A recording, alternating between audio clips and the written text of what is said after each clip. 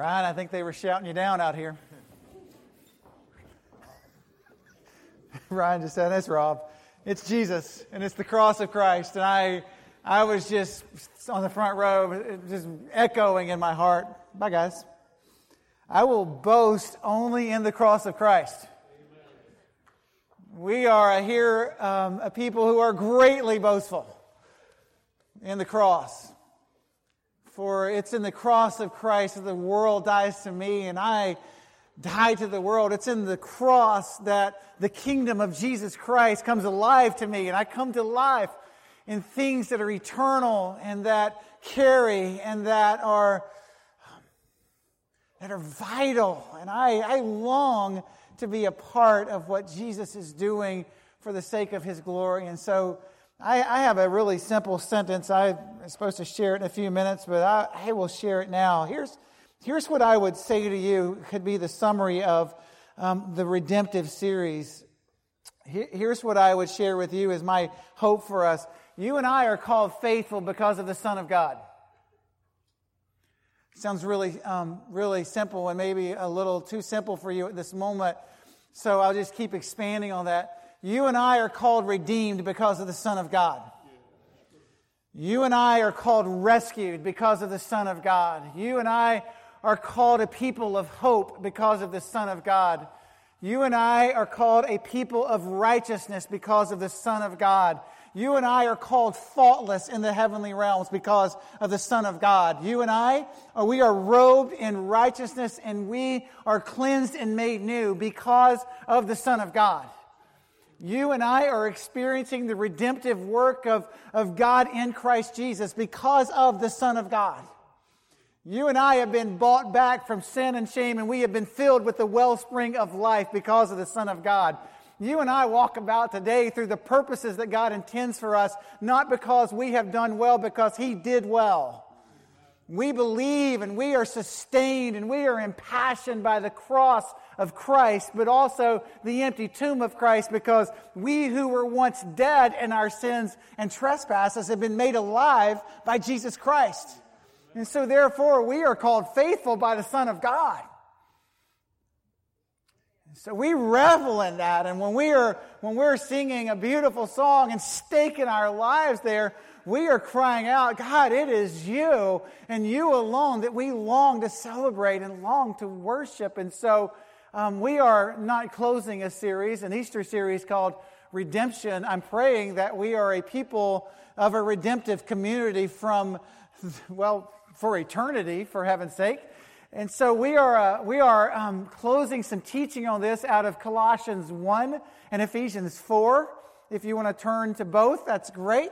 And we are closing some thoughts and opening our hearts toward where Jesus will carry us, as we are a people that are so thankful that we're called faithful and rescued and redeemed, and we are filled with hope. If you were here last weekend, there was a nice little illustration up here about our lives and what it meant to just cry out for hope in Jesus. This jar was filled with orange balls, kind of symbolically representing our lives before Jesus, our lives that are filled with hope, but really filled with futility in and of itself. And really the message at Easter was this, that there's nothing that we're bringing to the table except for futility and hopelessness. And then Jesus steps in, and we invite Him to be our story and to write our lives. And if you were here, I just pulled out some gallon jugs of water and said, it's not really your role to take and toss these things out of your life.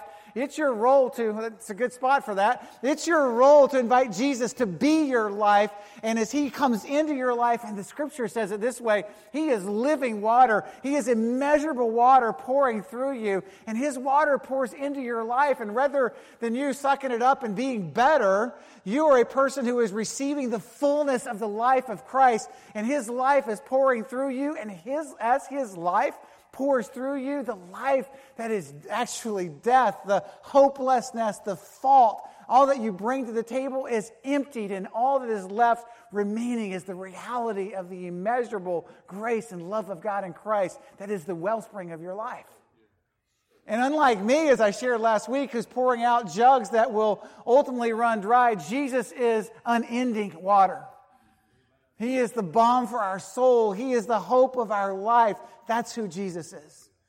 And so we come worshiping Him, and the reality is, as we walk through this life, I kind of brought this back today to talk about redemption and the power of hope and the promise of possibility through Jesus. The reality of our life is that there's always some orange balls, some things that have defined us, some disappointments that have come into our life, some joys that we celebrate, some things that could easily mark who we are. They're floating around, and the only way to remove them is not to seek God's help in doing better. It is to ask God to fill your life and pour His life through you. But this is the reality. Many of us still walked in today dealing with the orange balls of disturbances of we talked last week about a diagnosis, and a good friend of mine that he just simply said to him, is this diagnosis going to define you, or are you going to allow the freedom of who Jesus is to be the defining moment of your life? And so the question that I have for you is this: what are you going to learn, and what is Jesus teaching you, and how will He shape you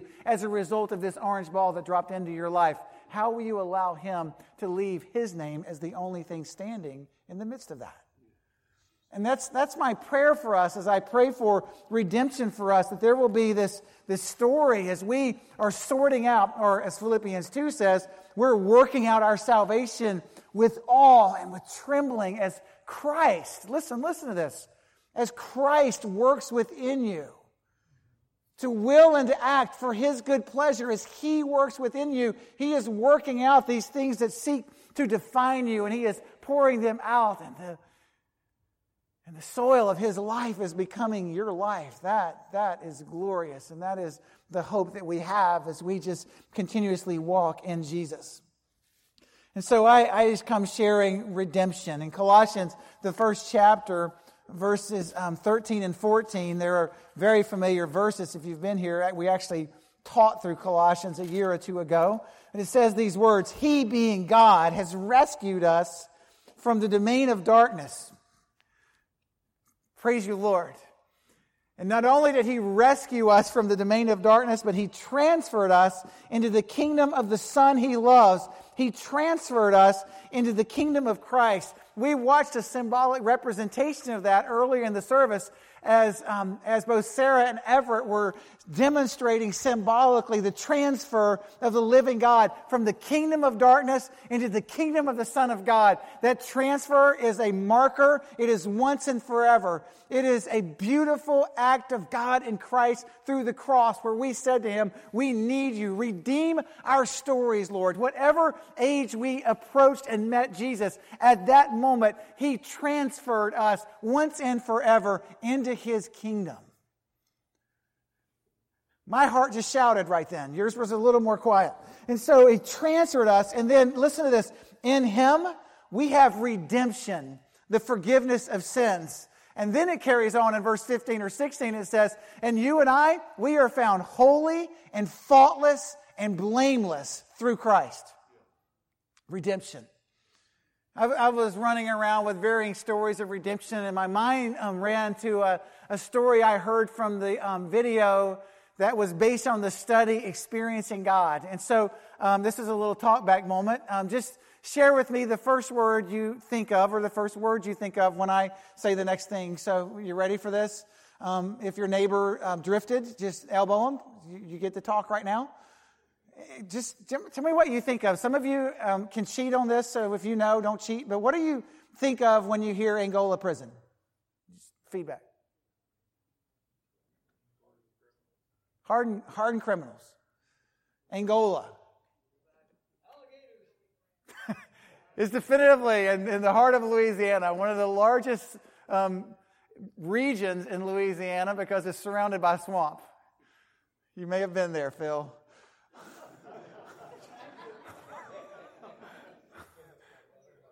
Apparently he knows. I don't know what y'all were reading into my statement, but Angola, hardened prisoners. Billy Graham, did you just say that?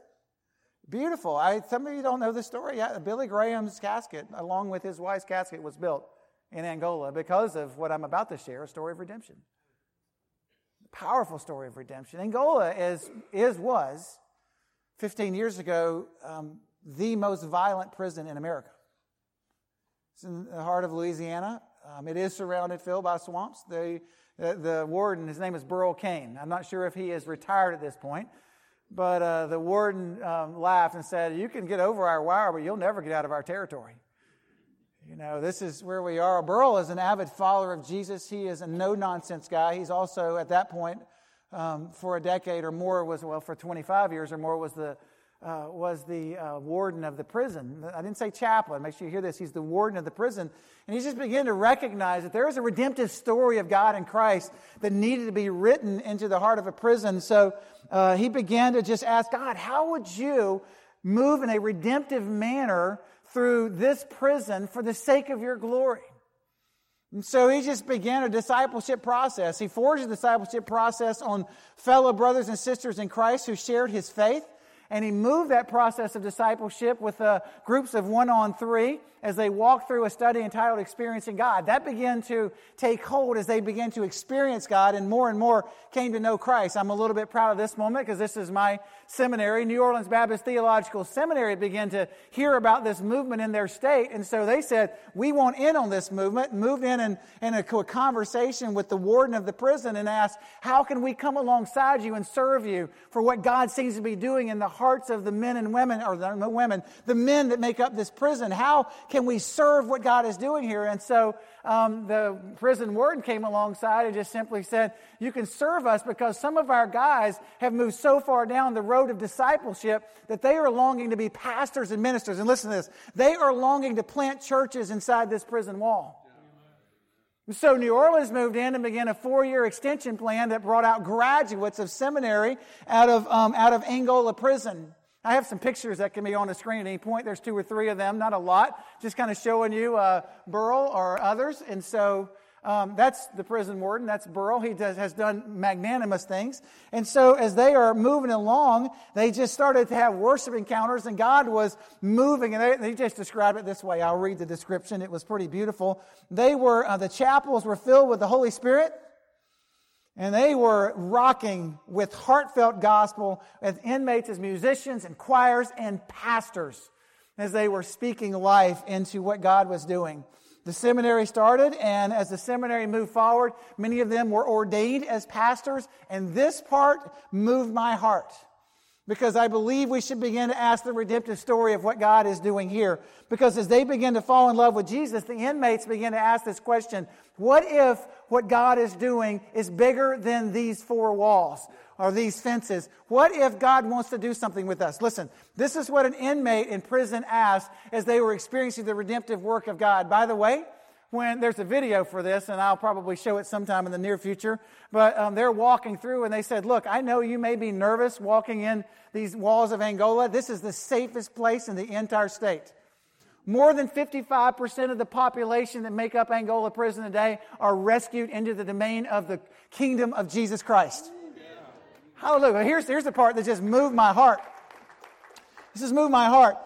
Seminary graduates who felt called to ministry then approached the warden and said, what can we do about this in context of the system?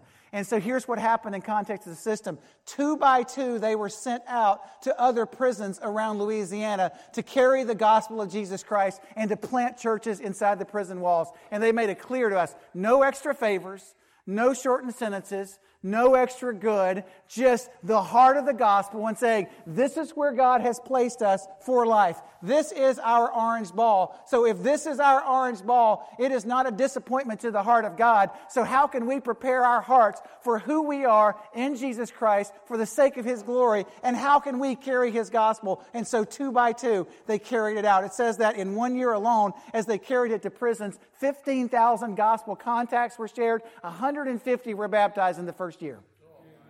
I'm just reading this. Listen, I'm reading this story and listening to this going, oh, wow, Lord.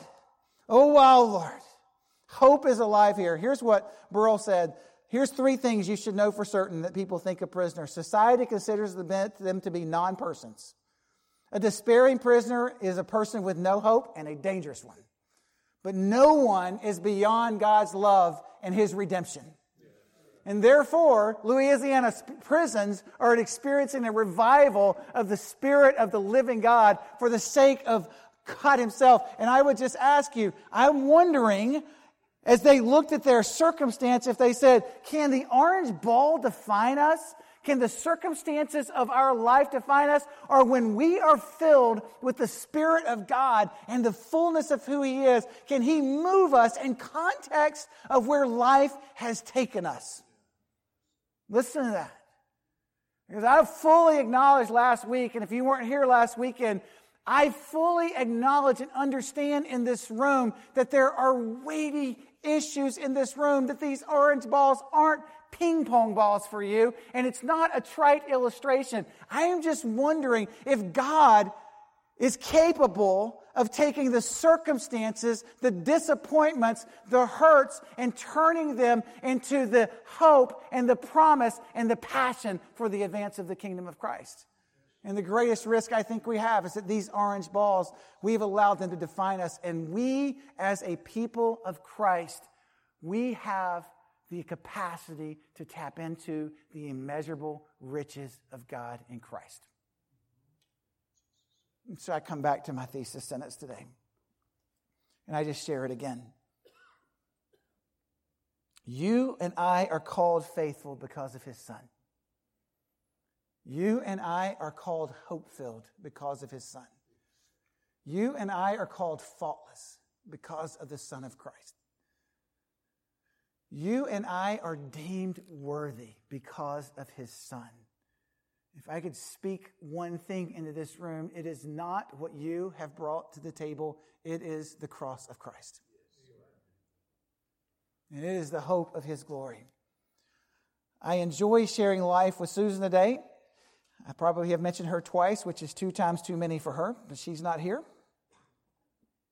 She woke up the other morning, and Vicki, this is one of the books you share with her at Christmas.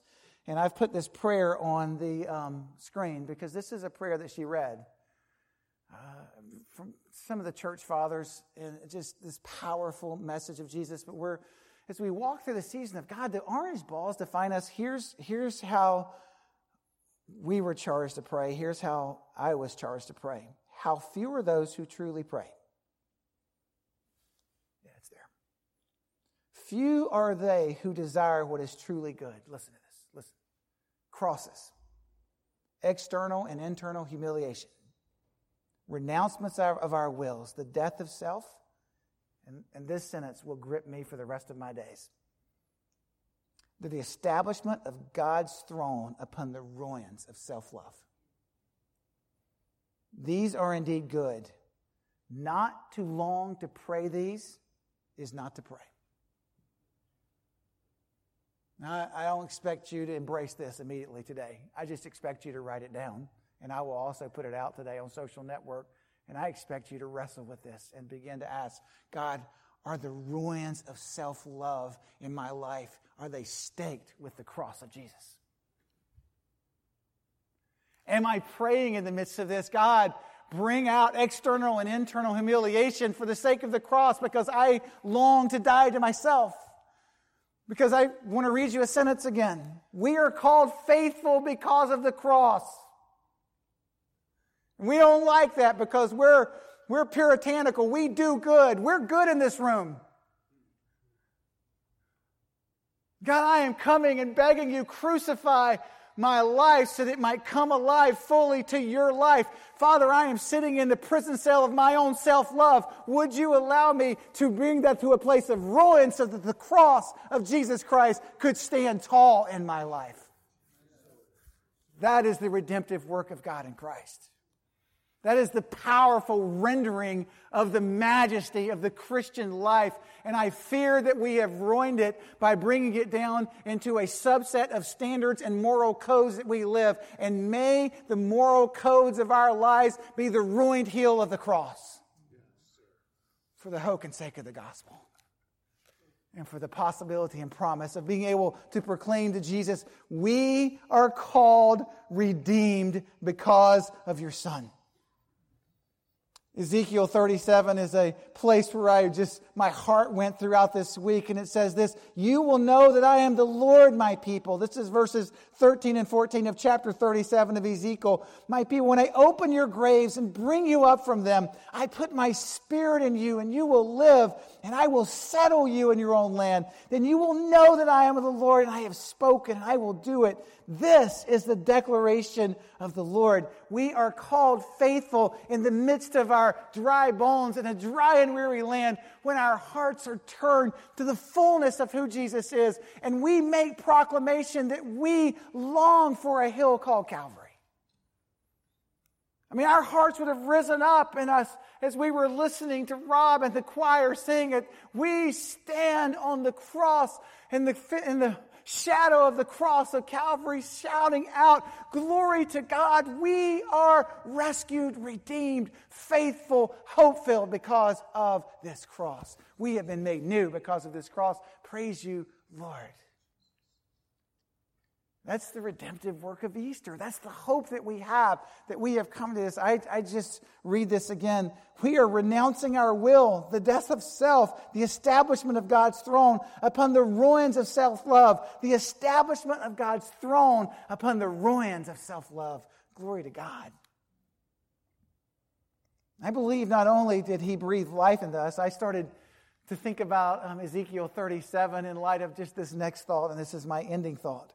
He breathed life into us that we might breathe that life into others. He brought us alive so that we could stand in the midst of this world. We could stand in the midst of the hope of Jesus and say, "Lord, breathe life to us." He sees us in our pain and our sorrow and says, "I long to bring you life. I long to bring you hope.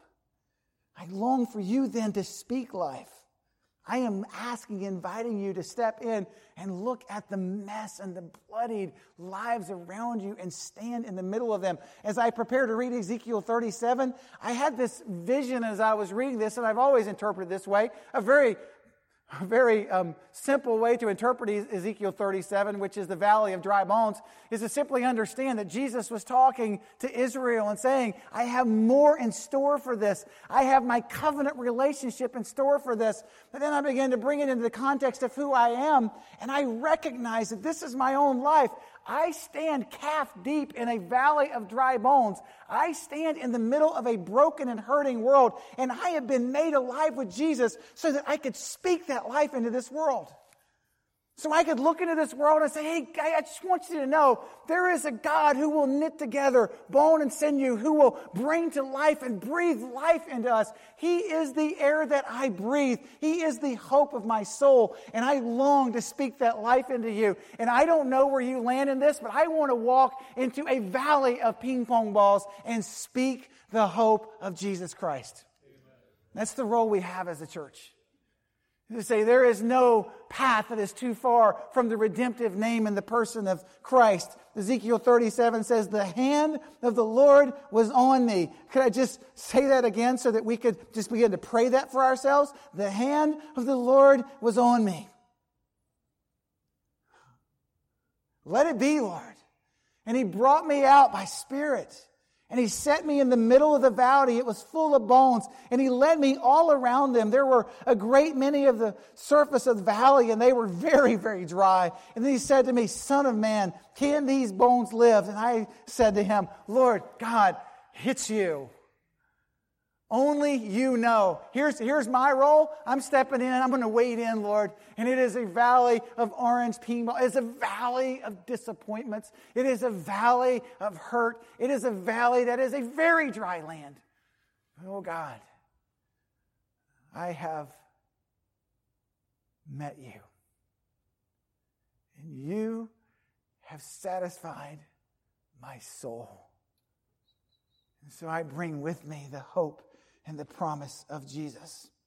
There were a great many of them on the surface of the valley, and they're dry. And He said, "Can these bones live? Lord God, you know." And He said, "Prophesy, speak concerning them, and say to them, dry bones, hear the word of the Lord. This is what the Lord says. I will cause breath to enter you, and you will live. I will put tendons on you and make flesh grow and cover you with skin. I will breathe into you life, and you'll know that I am the Lord. He sees us. He turns toward us, and He will never turn away. And perhaps, just perhaps, we are the vehicles by which Jesus will use to speak into a valley that is extraordinarily dry, that has no water. Here we come. And I really want to pour this out right now, and I'm afraid I would be electrocuted. So I don't want to illustrate it that much. But here we come. We are bringing a cup of cold water. No. We're bringing the full measure of Jesus Christ with us. And we come. We are satisfied. We are a people that are fully in love with God. And we just come rejoicing. That's our story. This is our song. We're a group that stands calf deep in the middle of this. I had the most beautiful conversation, and I'll close with this. I have a friend. He's not here right now. He's typically here, and I think he's heading out west to do some fly fishing. And so he popped by on his way and just said, I've got to tell you a story, and it's so good. And I just reveled in the story of the faithfulness of God, because we had a pretty exciting gathering last weekend, right? I mean, Easter, we celebrated the resurrected Jesus. He just told me a story of a friend that he's been sharing life with for 3 years. I mean, he started off just by fixing his roof. Found out that he needed some people to just process and share life with, and so they just started talking off and on for the last 3 years. Meanwhile, we just kind of served him around his house, met some needs, stood in the valley of dry bones, stood around a whole bunch of orange balls and just said, can I just make some reparations and do life with you? Another guy came along and started mowing his grass, and they just found out they were kindred brothers in Christ, so they just kind of kept walking around in the valley of dry bones, just saying, this is what I want to be about. This is how I want to serve you. And it was an ongoing conversation. And he said, I just want to tell you what happened on Easter morning. Is that he wrote me and he said, because they've been talking a lot over the last months and kind of moving toward this journey, but he said, I hope you have an incredible day with your people celebrating your resurrected Jesus. And he wrote him back and he said, I would love for him to be your resurrected Jesus as well. This is a text in our service last Sunday in the morning. And he said, I am not good enough for this. And so by 2 o'clock that afternoon, he found out that was true. But the cross of Jesus Christ was more than sufficient for this. And I sat with Doc as he celebrated Easter, and he said, I just want you to know that there's more going on in this room than you can tell, even by what you think God's doing with the people in this room, because the people in this room have been out in this community serving them for a while, and they drop text in the middle of the room so that I'm sitting there home in the middle of the afternoon, so that Jesus is resurrected from the dead last Sunday, but he was resurrected in the life of a brother that Sunday as well. And I believe that you and I are called faithful, and we're able to serve this world because of the Son of God, who came not to be served but to serve and to give himself as a ransom for many. And I believe that we stand in the middle of orange balls in this world making declaration of the hope of Christ because we have been satisfied. And in making that declaration, we are carrying the satisfying work of Jesus Christ to others. And we are saying to them, you don't have to be good enough. We have crucified that idea a long time ago. We just want you to come to a hill called Calvary and find one who is good enough, who is sufficient, who satisfies every issue that you face, who satisfies your need for a Savior, who satisfied your fault, who satisfies your brokenness, and who satisfies your soul. Would you like to know him? And the answer last Sunday at 2 was, yes, I would. And I am just praying that a group of us who have and are and will consistently walk through on this planet a valley of dry bones, that we will experience the deep, wondrous quenching of the thirst of Jesus Christ, who is with us, who is for us, and who satisfies our soul. Would you pray with me, church? Jesus, we love you. And we are faithful because you were faithful. God, we are breathing in the life that you give because you have breathed it through us. We are faultless because you are faultless. We are a people filled with hope, not because the circumstances of our life are filled with that, but because you are. God, we are a people who are standing on the ruins of self-love and lifting the only banner, the only hope that holds us together, and it's the cross. So God, I pray that we would be a people of immense prayer, extraordinary passion, beautiful love, the grace and the forgiveness of Christ that draws us toward Him and toward one another. And that, God, we will carry that into this extremely thirsty world. And God, we will give the water that supplies. Oh, for the cross we pray. For the empty tomb we revel.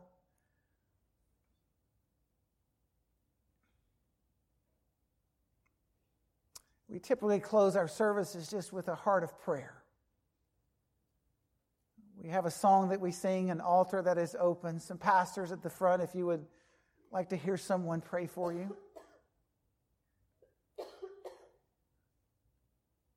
I've been really challenged by Matt, our student pastor, as he returned from Miami. And again, by a group of prisoners in Angola who in a year's time were burdened, not just in a preacher's sermon, but were burdened by a valley of dry bones, so much so that they would go out as disciples 2 by 2 and speak life to 15,000 imprisoned. So I'm not just praying that you will wrestle solely with yourself. I'm praying that you will wrestle for the sake of the greater Mandarin area, for North St. John's, for Orange Park, San Marco, Greater Jax. I'm praying that you will wrestle as a disciple of Jesus to move to a place of the ruins of self-love so that the cross of Christ stands. There is a city that awaits, a body of believers who will pray for death of self, death of small dreams, who will pray for the hope of the resurrection, the promise of redemption, the peace of Christ, the rule of His kingdom.